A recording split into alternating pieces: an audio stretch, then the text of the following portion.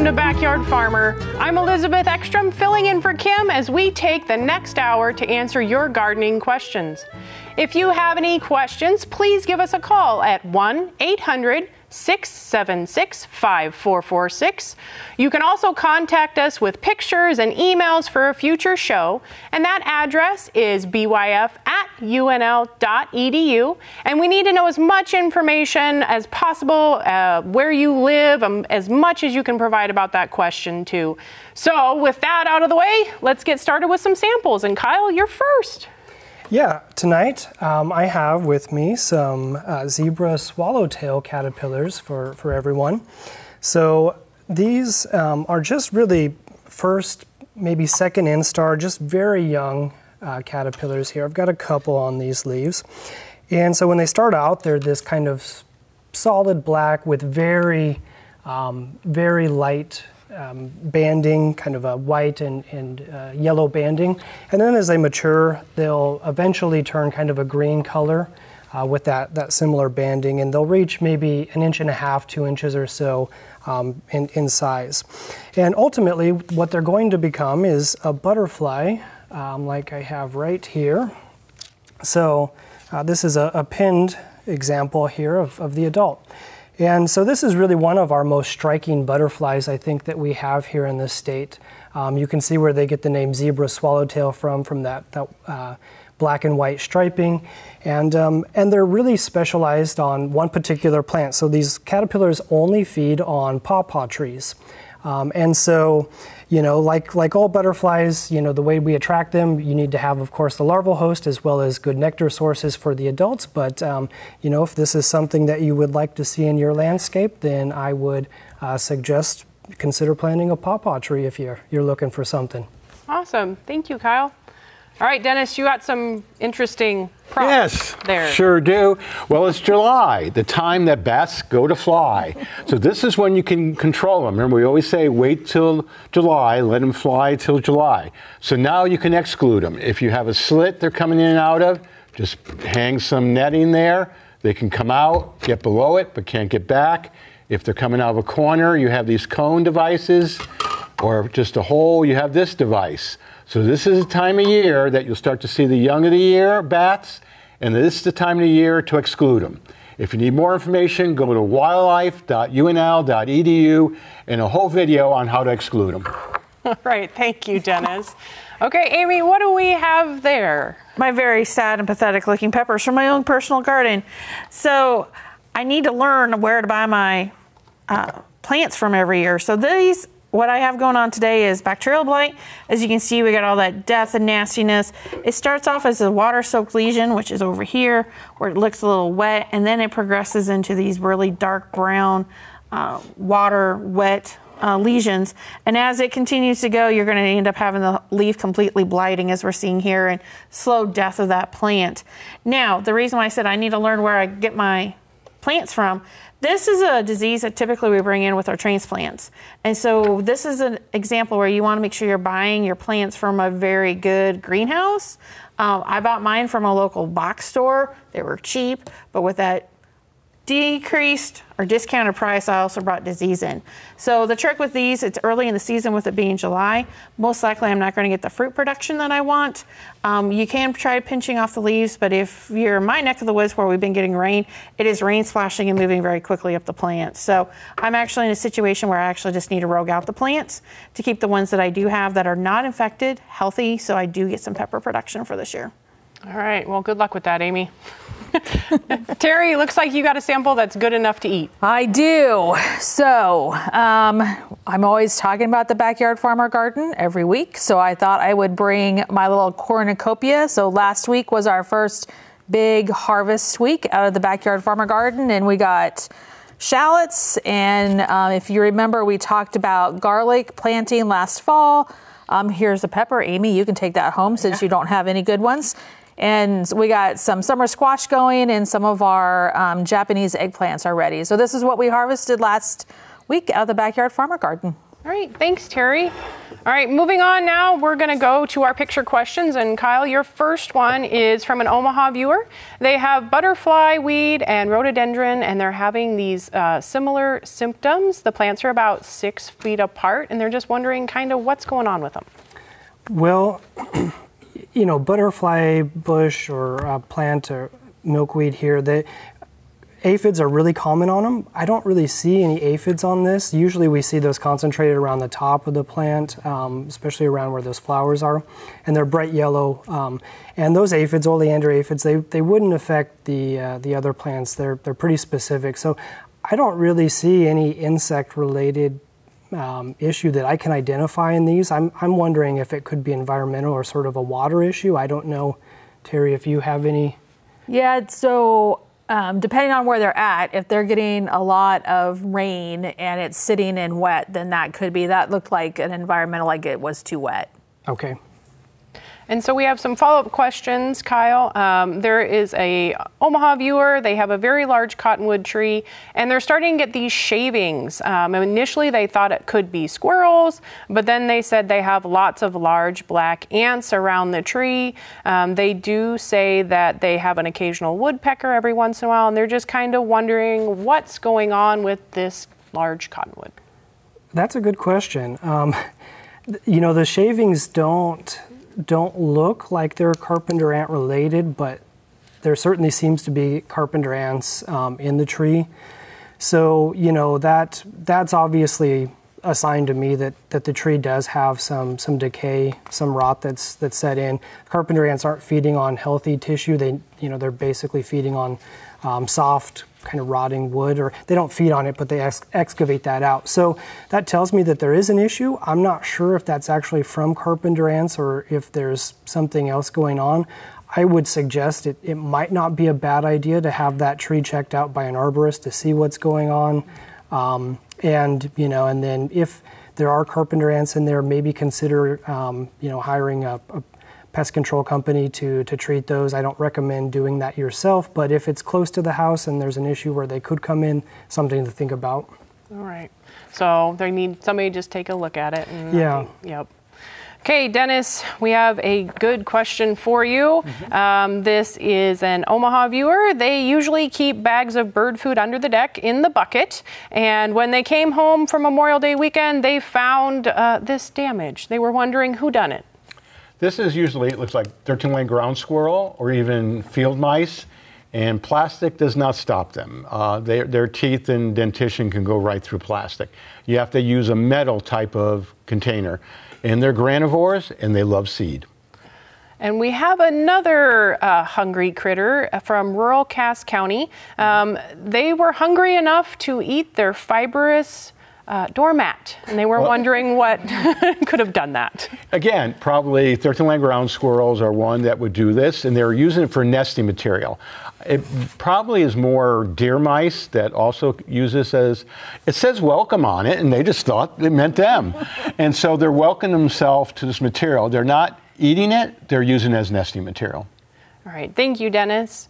Amy, we've got a couple photos here. They were a dogwood. They've done their soil samples and their pH. They're trying to fix that pH issue. They have some slow drip donuts around these, so the trees do get enough moisture. But they're just wondering, possibly, could it be fungal? Could it be something else going on with these dogwoods? Okay. So the third picture actually gives you the best picture of what's going on. You see those brown lesions in there. This really looks like anthracnose on dogwood, and this is a flowering dogwood.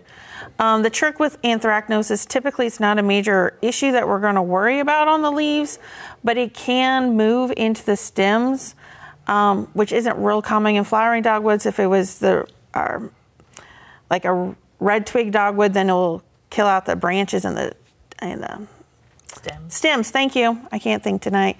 So most of the time, I don't recommend treatment. I can't remember, did they say they were around that Gage County area? They were around Gage County area. So the trick is, Gage County, you've been getting some rains. If you continue to get some rains, and since these are a new establishment, you may want to come in with a copper treatment just to protect that main stem of that dogwood since it's such a new planting. But this is anthracnose of dogwood.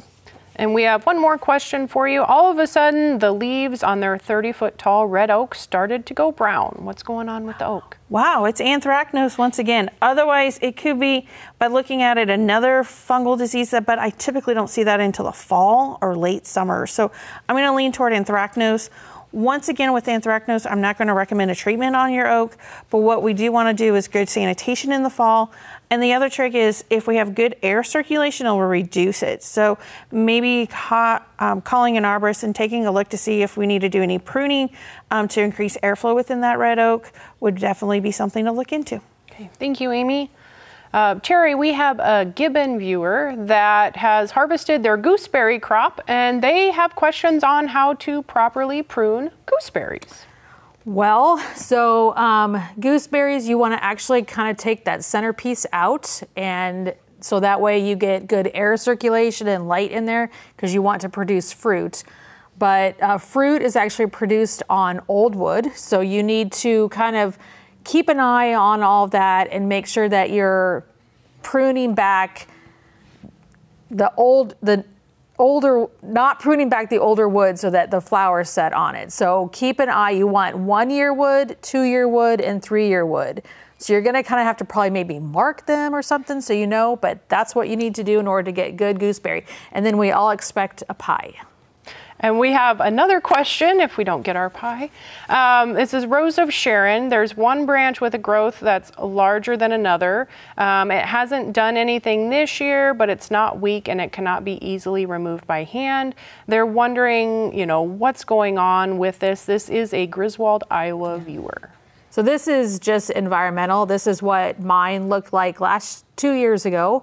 So I actually did go ahead and cut out the dead and then tried to see if I could survive it, but it really didn't. So I ended up actually taking the whole thing out. So that's just environmental. It's getting older. It was an older plant. So you can cut that dead piece out, make sure that it is well watered if you're not getting any of the rain, and then see what it does for next year. But it will come out of it, but it might end up dying. That's what mine ended up doing. Thank you, Terry, for sharing. So one nice thing about color and ornamentals in your garden is all the butterflies that they attract. And so for our first feature tonight, Kate Chapman will focus on plants that help caterpillars and the adult butterflies.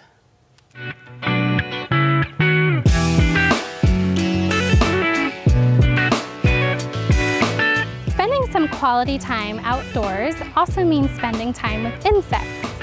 And although these creepy crawlies may not be everyone's cup of tea, there's almost always an exception for butterflies. Butterflies can come in all sorts of different shapes, sizes, and colors, bringing joy and beauty to any landscape. We often get to see butterflies like sulfurs, swallowtails, monarchs, and skippers. And if we're lucky, maybe you'll even encounter a day-flying hummingbird moth. If you're interested in attracting and keeping butterflies in your landscape, it's important to cater to all of its life stages. This includes having host plants available for the caterpillars to eat, as well as season-long blooms available for the adults. Almost all butterfly caterpillars feed on leaves and have a limited range of host plants that they can eat. Oftentimes, we intentionally plant these host plants for that exact use. An example of this would be planting milkweed in a pollinator garden to ensure that monarch butterfly caterpillars have habitat and food to eat. Other times, however, we get the unexpected surprise of caterpillars feeding on plants that we weren't originally intending to share. This can look like black swallowtail caterpillars feeding on dill and parsley in an herb garden, as well as checker spot butterfly caterpillars that will feed in groups and quickly skeletonize and defoliate plants like black-eyed Susans. If you're concerned about the caterpillars causing too much damage on these plants, you can plan ahead and plant some extra early on in the growing season, or you can carefully move the caterpillars to 1 or 2 sacrificial plants that you don't mind sharing with them while you keep the others nice and healthy. While different caterpillars can only eat specific types of plants, adult butterflies are less picky, though they do prefer flowers that provide landing sites for them, where they can rest while they eat nectar. Examples of this would be large blooms like coneflowers for them to land on, or clusters of small florets as well, such as butterfly weed or phlox. Other considerations when creating habitats for butterflies are to grow plants in sunny areas with some wind protection and practicing integrated pest management to reduce the amount of insecticides we put into the environment. So, as we go on later in the season and you spend time outdoors, be sure to keep an eye out for these people-pleasing insects. So having diversity of ornamentals as well as a food source for caterpillars will be a big help in preserving our butterflies. Talking about more insects, Kyle? Yeah. We're on another round of picture questions. So this viewer is west of Niobrara along the Missouri River. They have a maple tree and it's starting to drop leaves and they kind of wonder what's going on. Sure, these are maple bladder galls. So these are caused by a very, very small areophyid mite. They're microscopic and you can't see them with the naked eye.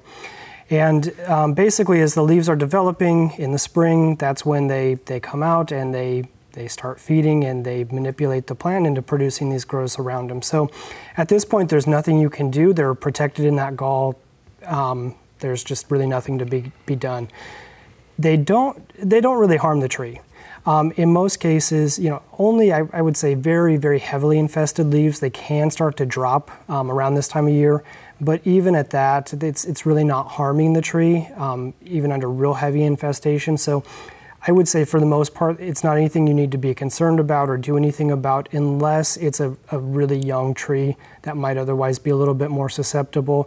And then you have to just time that that treatment with when those mites would be becoming active as those leaves are just coming out. So when they're maybe about 1/4 of an inch in size.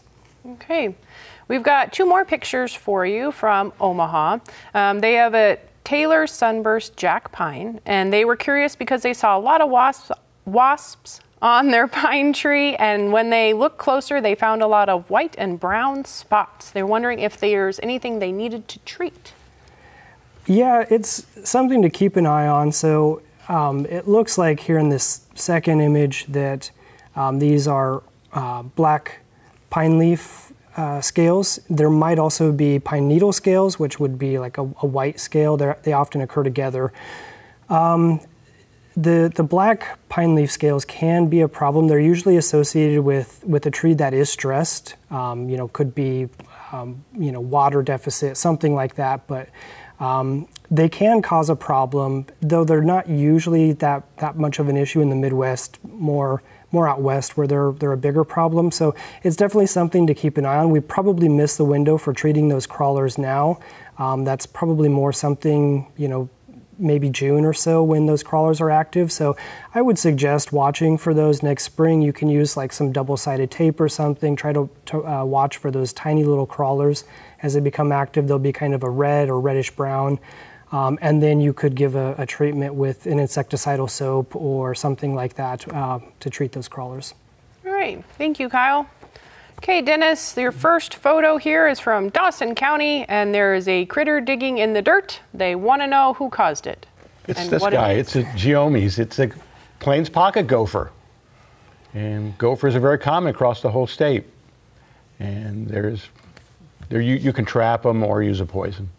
Okay. The next question that we have is from Papillion. They see these 2 little chipmunks, is what they call them, playing on their patio and by their deck steps. They're wondering if these little critters will cause any damage or should they try to trap and remove them?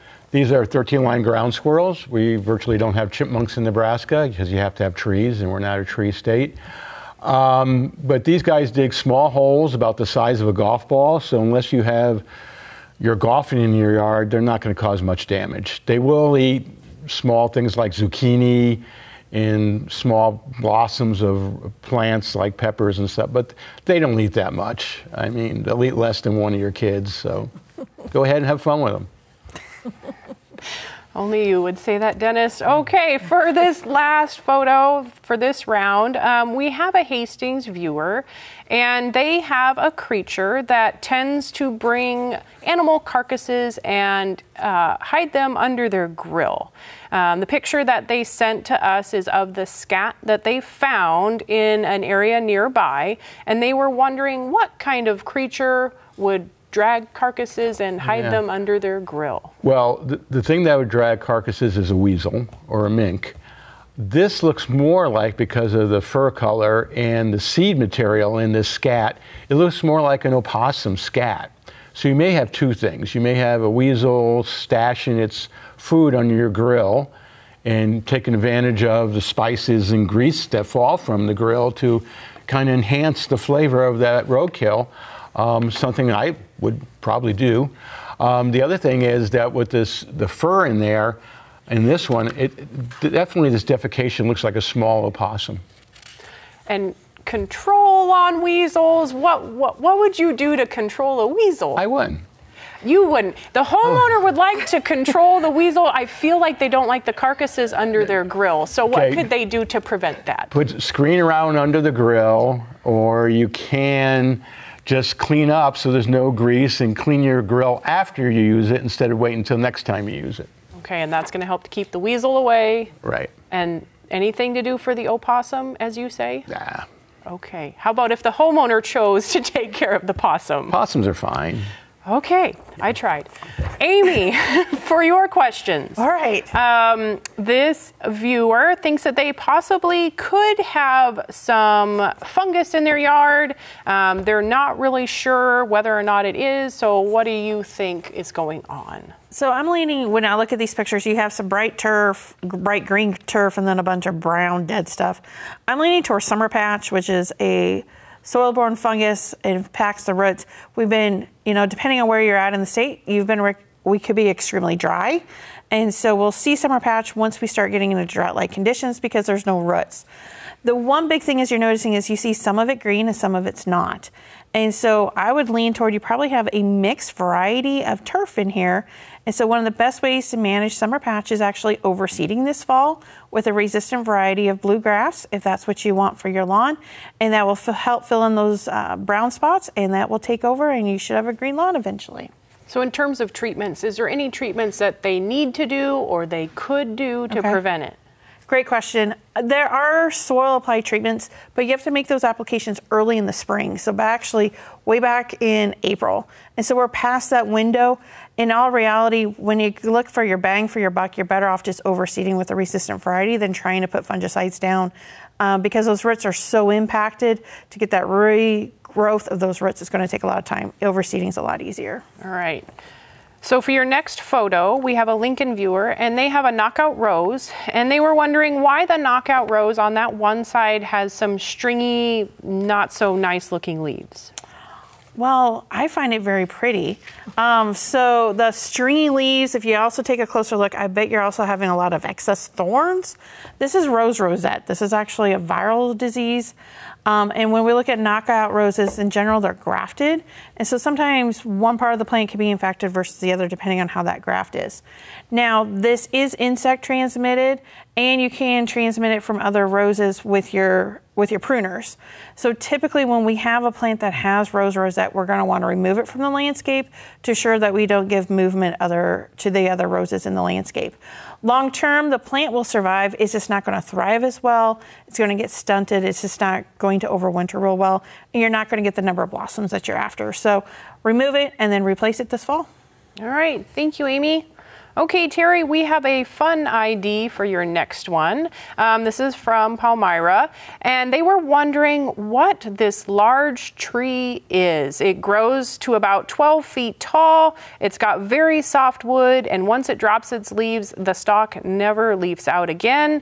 They note that it tends to be rather invasive, but it makes such a nice privacy fence that they don't mind it, but they want to know what it is. So this is not native, obviously. This is Royal Paulownia. This is barely hardy here. This actually came from China. So the root basically stays alive underground, but it will just send up new shoots. So that's why it drops its leaves. When it does drop its leaves, it drops them all at once. If you were further east, you'd actually get these really pretty purple flowers that come on it, but we normally never see them here. You usually find these in kind of those mail order catalogs that say fast growing trees. That's usually what this is. And they are not lying that it is a fast It is very fast growing tree. Your next photo is from north of Branched Oak Lake. They have 5 dapple willows that are all about 9 years old. The dieback that they're noticing happened within a day or two, within a couple weeks of each other. And so they were wondering what the cause of this dieback could possibly be. They know that they have some brome grass around the base. They understand that's not the best for competition, but they want to know what's causing the death of their shrubs. So this one I'm going to kind of lean towards probably some kind of environmental issue, and it could be potentially a root issue. If you haven't been giving it any extra water, then even though willows like water, so it being very dry, that could be potentially what it is. And the other ones aren't dying because their roots are probably much more open and able to move out to go seek more water. With this willow, what I would do is I would probably just leave it sit, cut it back this fall, and see if it won't come back up from the roots next spring. But that's probably what I would do for this one. All right. Thank you, Terry. So it's time to take a few minutes to see what's going on out in our garden. And Terry James has another All-America selection for us to take a look at out in the Backyard Farmer Garden.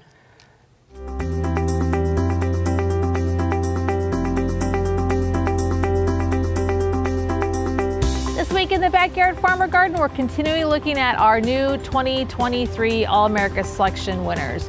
We have some really great ones this year, and one of them is a new coleus that you can start from seed. It is a Premium Sun Coral Candy. This one is really cute.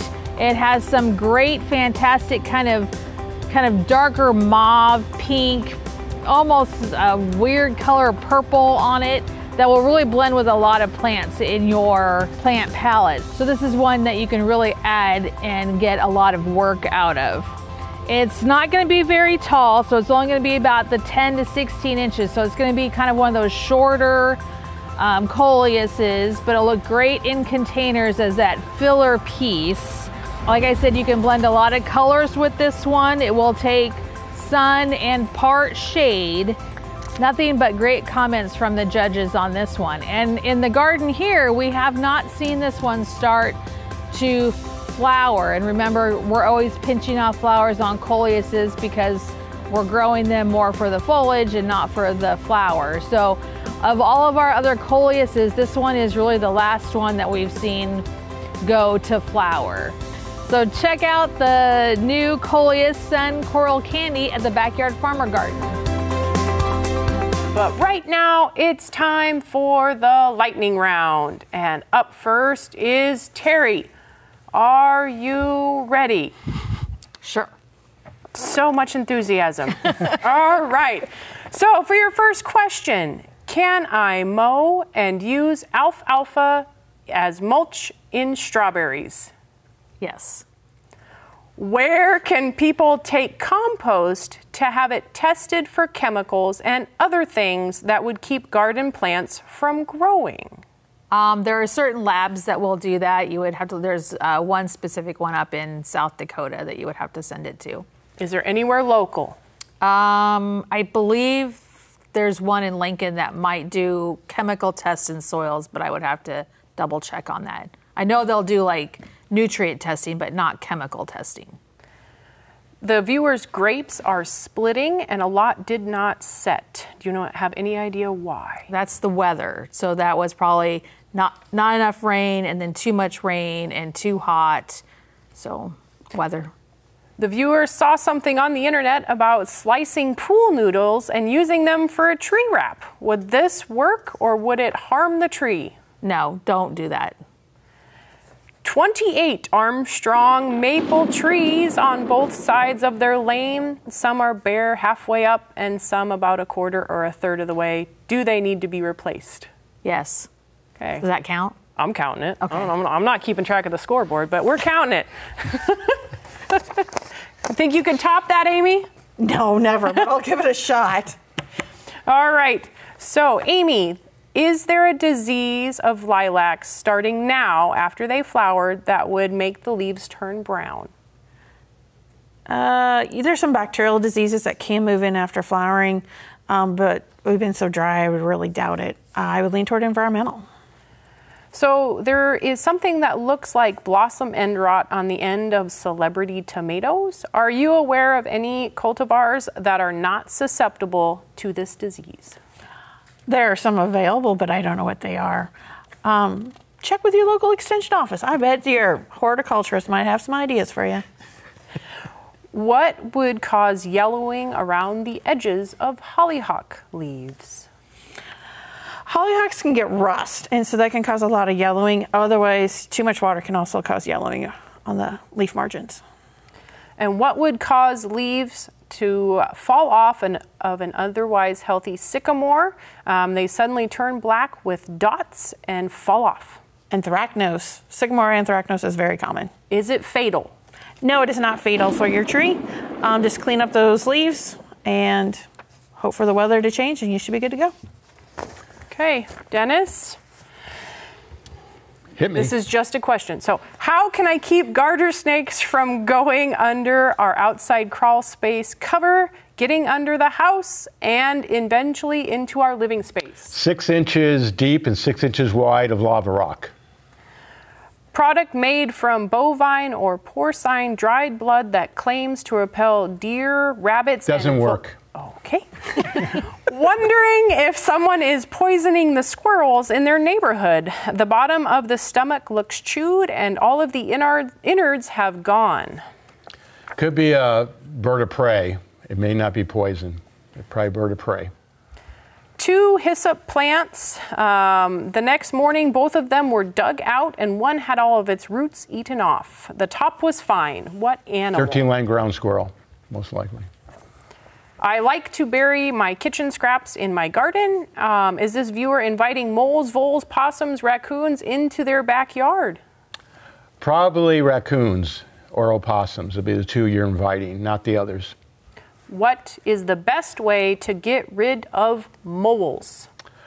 There are several devices. The ones that probably work the best are the harpoon traps, or if you want to go with a toxicant, the gummy worms that have a special poison just for moles. Okay. All right, Kyle, bring it on home. All right.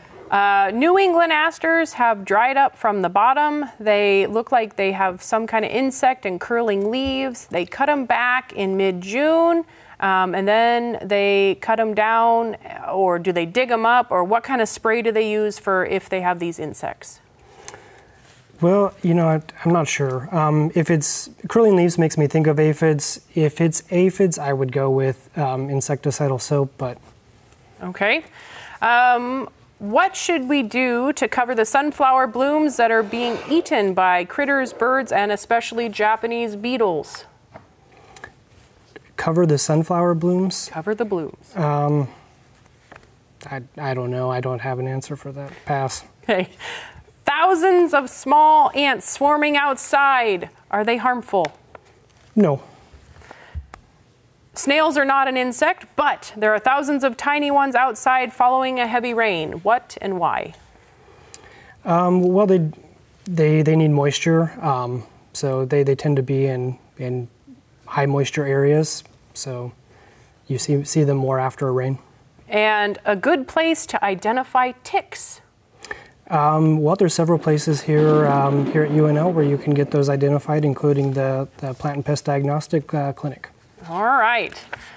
So I didn't take a look at the scores. Dennis won. Oh, of course, Dennis won. Yeah. Oh, Dennis. Oh, yeah. Congratulations. Yeah, there thanks. you go. All right. So Terry, we have a few plants of the week. What can you tell us about them? So yes, so this is, since I'm sitting in this chair, it's been all Backyard Farmer Day today. So these came out of the Backyard Farmer Garden, and these are my annuals that don't get to be seen very often on TV. So this one here is a Helichrysum. This is straw flower. So this is one that will do really well, and then it will actually dry, so you can actually take it in and use it in the fall. And then this one here is Lantana. So this is actually one of my favorite series. It's called Lucky Series. So it's one that's a little bit shorter. There's a whole bunch of different colors. There's like sunset red and pink and white and stuff. But these are a fantastic pollinator. And then my absolute favorite actually got knocked out by its sister. This is Verbena bonariensis. This is Vanity. So this was a new variety from All America Selection last year. So this one, Verbena bonariensis, the straight species, was always my favorite. This one has knocked it out, so I like this one better. But this is a fantastic plant. It's kind of a scrim plant, so you can kind of plant it and be able to see still back behind, but kind of create that kind of illusion that you don't want people to go behind that. So some of my annuals out of the Backyard Farmer Garden. All right, thank you, Terry. Now, Kyle, back to some of your ID questions. You have quite a few IDs. So the first one, flowers seem to be chewed from the inside the center. They're not able to find any insects, but they want to know how to treat without harming pollinators. Yeah, this one could be really just a whole bunch of different things.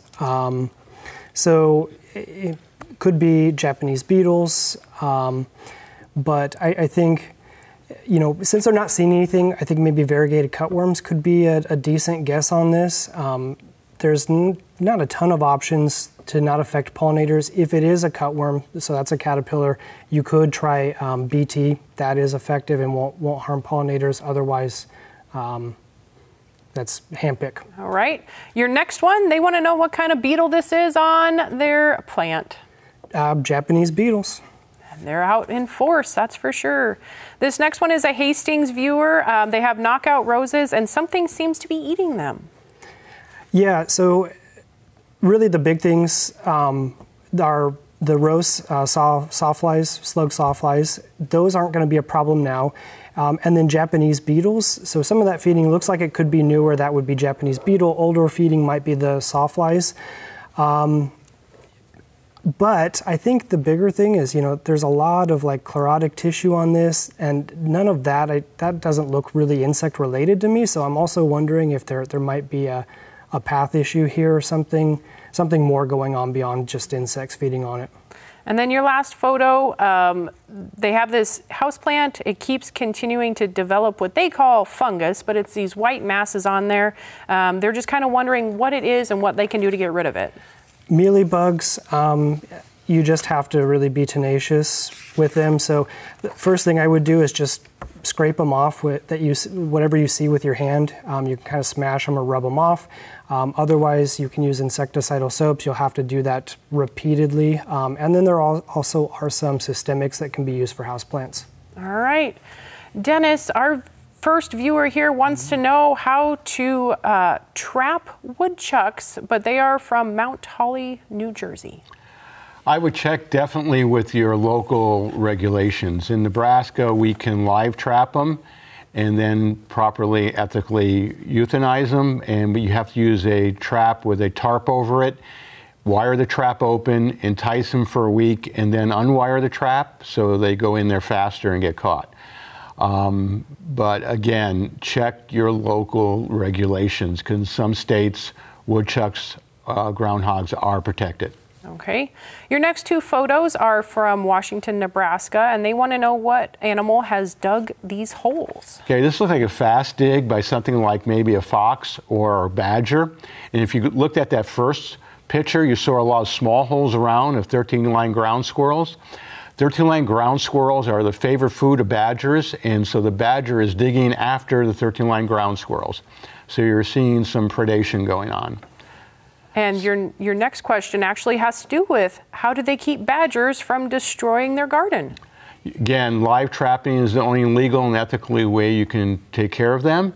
And then you have to trap them, and you can use, they're kind of hard to trap. Again, a tarp trap where it's going in a dark tunnel, and you may have to use a dead ground squirrel as bait or a dead kangaroo rat. They love kangaroo rats as well. And then for your last photo, it's from Hardington, Nebraska. They need help identifying the animal that has dug this hole. Yeah, I was looking at this. It's kind of tough. I think it's probably a Franklin ground squirrel or maybe a 13-line ground squirrel. It's a little bit off to the side, but the size of it could be a smaller woodchuck as well. I would put powder around it, get some footprints. All right, thank you, Dennis. Okay, Amy, this viewer is from Griswold, Iowa, and they were having some issues with their hollyhocks. It's happened for the last 2 to 5 years. The hollyhocks look normal, and then all of a sudden the leaves start turning yellow, and then we have these spots.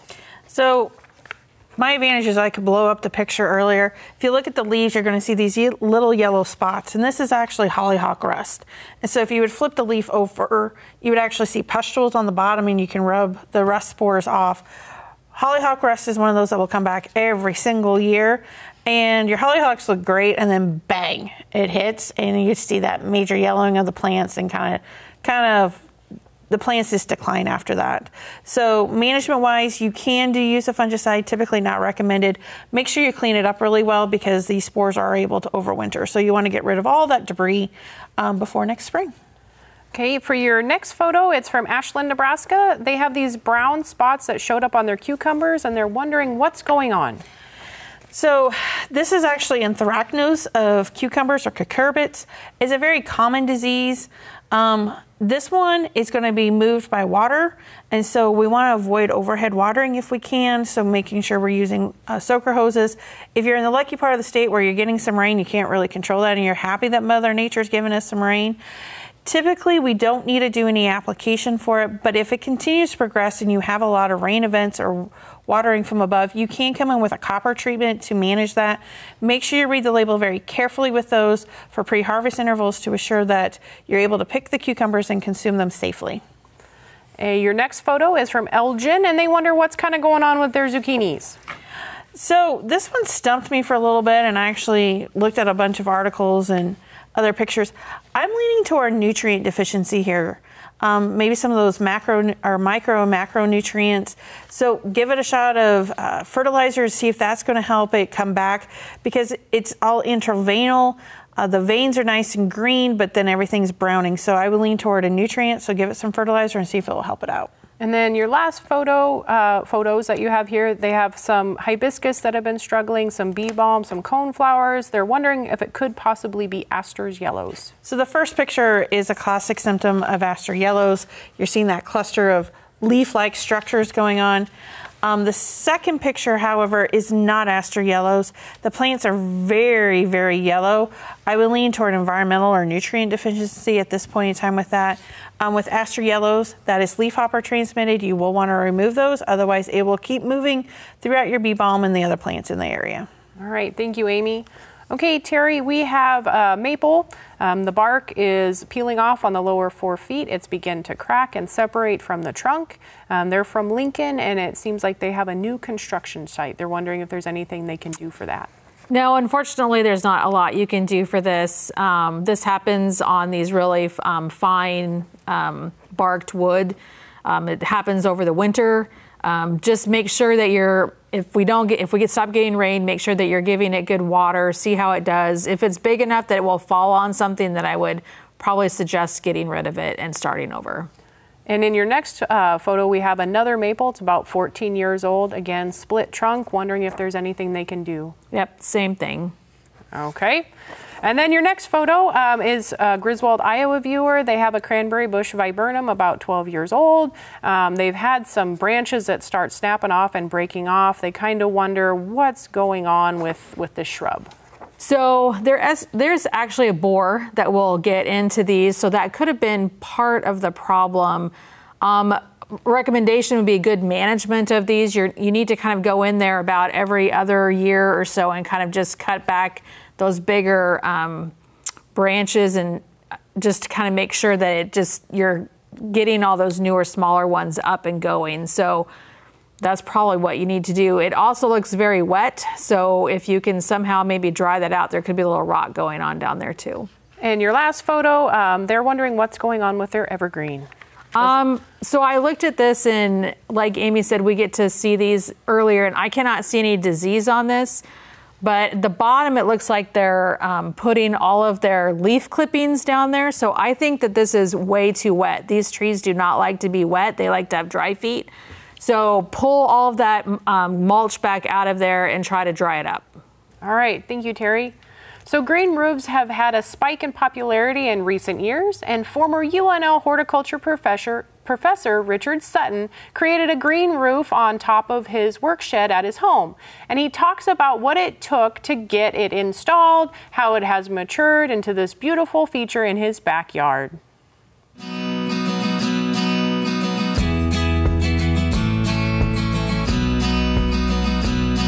So the green roof up above us here is made up of a special mix that I created when I was at UNL of crumb rubber, biochar, and compost, all recycled products, and all very lightweight when compared with your typical heat expanded shale and clay.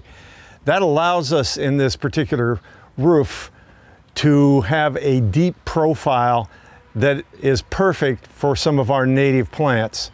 And the roof has been planted totally to native grasses, forbs, and sedges. The green roof has been built in tandem or in triplet with a green wall and a rainwater garden.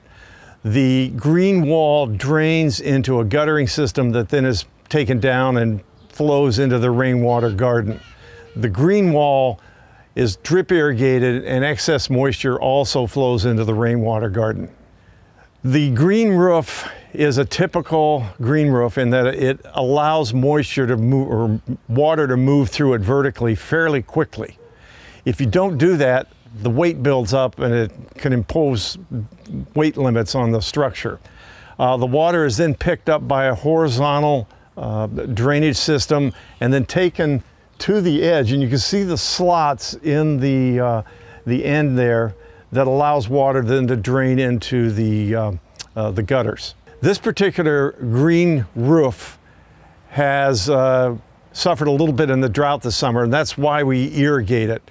Green roofs are limited in where they can get moisture.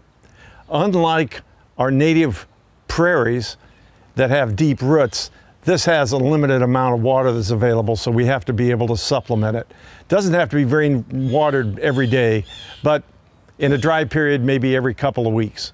So the plants that we used up here are all native plants, native grasses and forbs, but the way that they were put in was rather unique. First of all, the grasses were seeded in, and then the forbs were plugged in as 32s. And that's worked very well because the grasses germinate very quickly. We also tried a few with little less success seeding in of forbs. But what we see up here is really 2 years growth. It's been through 2 growth seasons, including this one. So it's doing quite well. And we have some tall grasses as well as some shorter ones, and it's really worked quite effectively. For those that might be thinking about green roof, we had the luxury of starting from the get-go on the workshop, and we could build the structure for it. Using the lightweight mix, we could anticipate doing a retrofit on existing roofs. A lot of things to take into account though, and the first one is loading. You have to have the structure and the foundation that's able to take additional loading, because when it gets wet, even though it drains quickly, it does weigh more than your typical roof. Stay tuned for upcoming Backyard Farmer programs, as Dr. Sutton will also show us his green wall and his rain garden. And so we have a couple announcements really quick. Daylily Days, the information is up on your screen. And the next one is Backyard Farmers at City Campus next week. So come out and join us for a live Q&A and the show at 6. And moving on to our last set of questions, Kyle. The pollinators love this plant, and the viewer would like you to identify what these 2 creatures are. Well, there's 3 here, but the main one there is a cuckoo wasp. That's the metallic green wasp. Okay. The next one is from Sergeant Bluff, Iowa, and they found these on their maple. They were wondering what they were. It's a pair of mating Midas flies. The next one is from Lincoln, and these insects are on their milkweed. Yep, red milkweed beetle. They're harmless. They don't hurt the milkweed or anything else. All right, and lastly, these are from rural Otoe County. They found this little fella on one of the leaves. He was only about an inch long. They didn't see any leaf damage. They were wondering kind of what he was. Looks like a cabbage looper, so they can be a pest of coal crops. So you can handpick if there's not too much going on. If you see any signs of damage, otherwise, like something like BT would be effective. Okay. Thank you, Kyle. Dennis, they found this snake resting on the marble door sill at their daughter's house in Burt County. They were wondering what it was and the pros and cons of keeping them around. Well, thank you for watering it because it's drinking. I can tell it's drinking. It must have been very dry. So I applaud you for giving it water. It's a western fox snake, 100% harmless, and eats rodents. Okay. The next one is near Dalton, Nebraska. They found something very interesting. They were going down their lane when they saw this box turtle eating a snake. Okay, it's an ornate box turtle, which are common in the western half of the state, and it's a yellow-bellied racer. Probably a hawk or a bird of prey killed the racer because the turtle can't, and the turtle they do eat carrion, and it's just finishing up the meal. Okay. The next photo is of a turtle they saw in Lincoln, and they wanted identified. They think that she may be laying eggs. Yep, it is. It's a common snapping turtle. They'll lay 40 round ping pong size eggs. 90% of their eggs get eaten by raccoons, so they need to lay 40 per turtle. And when they're in this state, you can go right up and touch them, and they don't care. Okay. Not something I want to do. Your last question is from Grand Island. They have something that's chewing on their zucchini. Okay, that's a bird. Reptile gone bad. Some kind of bird. Some kind of bird. Any way to keep it from happening? Yeah, bird netting over the garden. All right. Thank you, Dennis. And Amy, we have a viewer that they were wondering if this browning on this evergreen is caused by lack of water. I would lean toward environmental with the color of the brown. Try to give it some more water and see what happens. See what happens. Okay. Next one is Plattsmouth, Nebraska. They found these mushrooms on the edge of their yard. They're wondering, are they good guys? Are they bad guys? So this is breaking down some dead wood. This is actually an oyster mushroom. Doesn't hurt anything, just breaking down organic matter. And then this last one, it's a type of conch mushroom. I couldn't identify it completely. Once again, it's breaking down dead organic matter. It feeds on that heartwood of the tree, and the branch is already off, so it's not going to hurt anything at this point in time. Kind of pretty to look at. All right. Thanks, Amy. Okay, Terry, we've got a couple questions for you. The first one is from Guide Rock, and they're wondering what's going on with their tomatoes. This looks like sunburn. So if you are pruning back your tomatoes, make sure that you're leaving some of the leaves over to protect that fruit. Is there anything they can do to save these? Not really, no. Just clip them off now so that it doesn't continue to ripen, and then your plant should flush some more flowers. Okay. This next one is from Hickman. It's a potato plant, and they were wondering what those little balls were on the top of their plant. So potatoes, tomatoes, eggplant, they're all related. They're in the Solanaceae family, and this is what Solanaceae seeds look like. So after it flowered, these are the seeds. Don't eat them. Very cool. The next one, a viewer had mentioned and watched when John had brought up the peppers, and they had to share with us that they thought John had their peppers because they've been growing them for years, and then they've got these lovely light colored ones right now. So I think that's fantastic. I think there's like a Santa Fe chili. I just know that there was this big kind of mess up nationwide with some jalapeno seeds all across the country. So lots of people are growing different peppers than what they had originally planted, but I say that is an opportunity and just go with it. If you need extra peppers, go to your farmer's market and buy peppers from your local farmer's market. There you go. And we have about 30 seconds for this last one, Terry, but the viewer is wondering, what is this? This is in the Brassicaceae family. This is the mustard. This is the seed or the flower from that plant. Okay, very cool.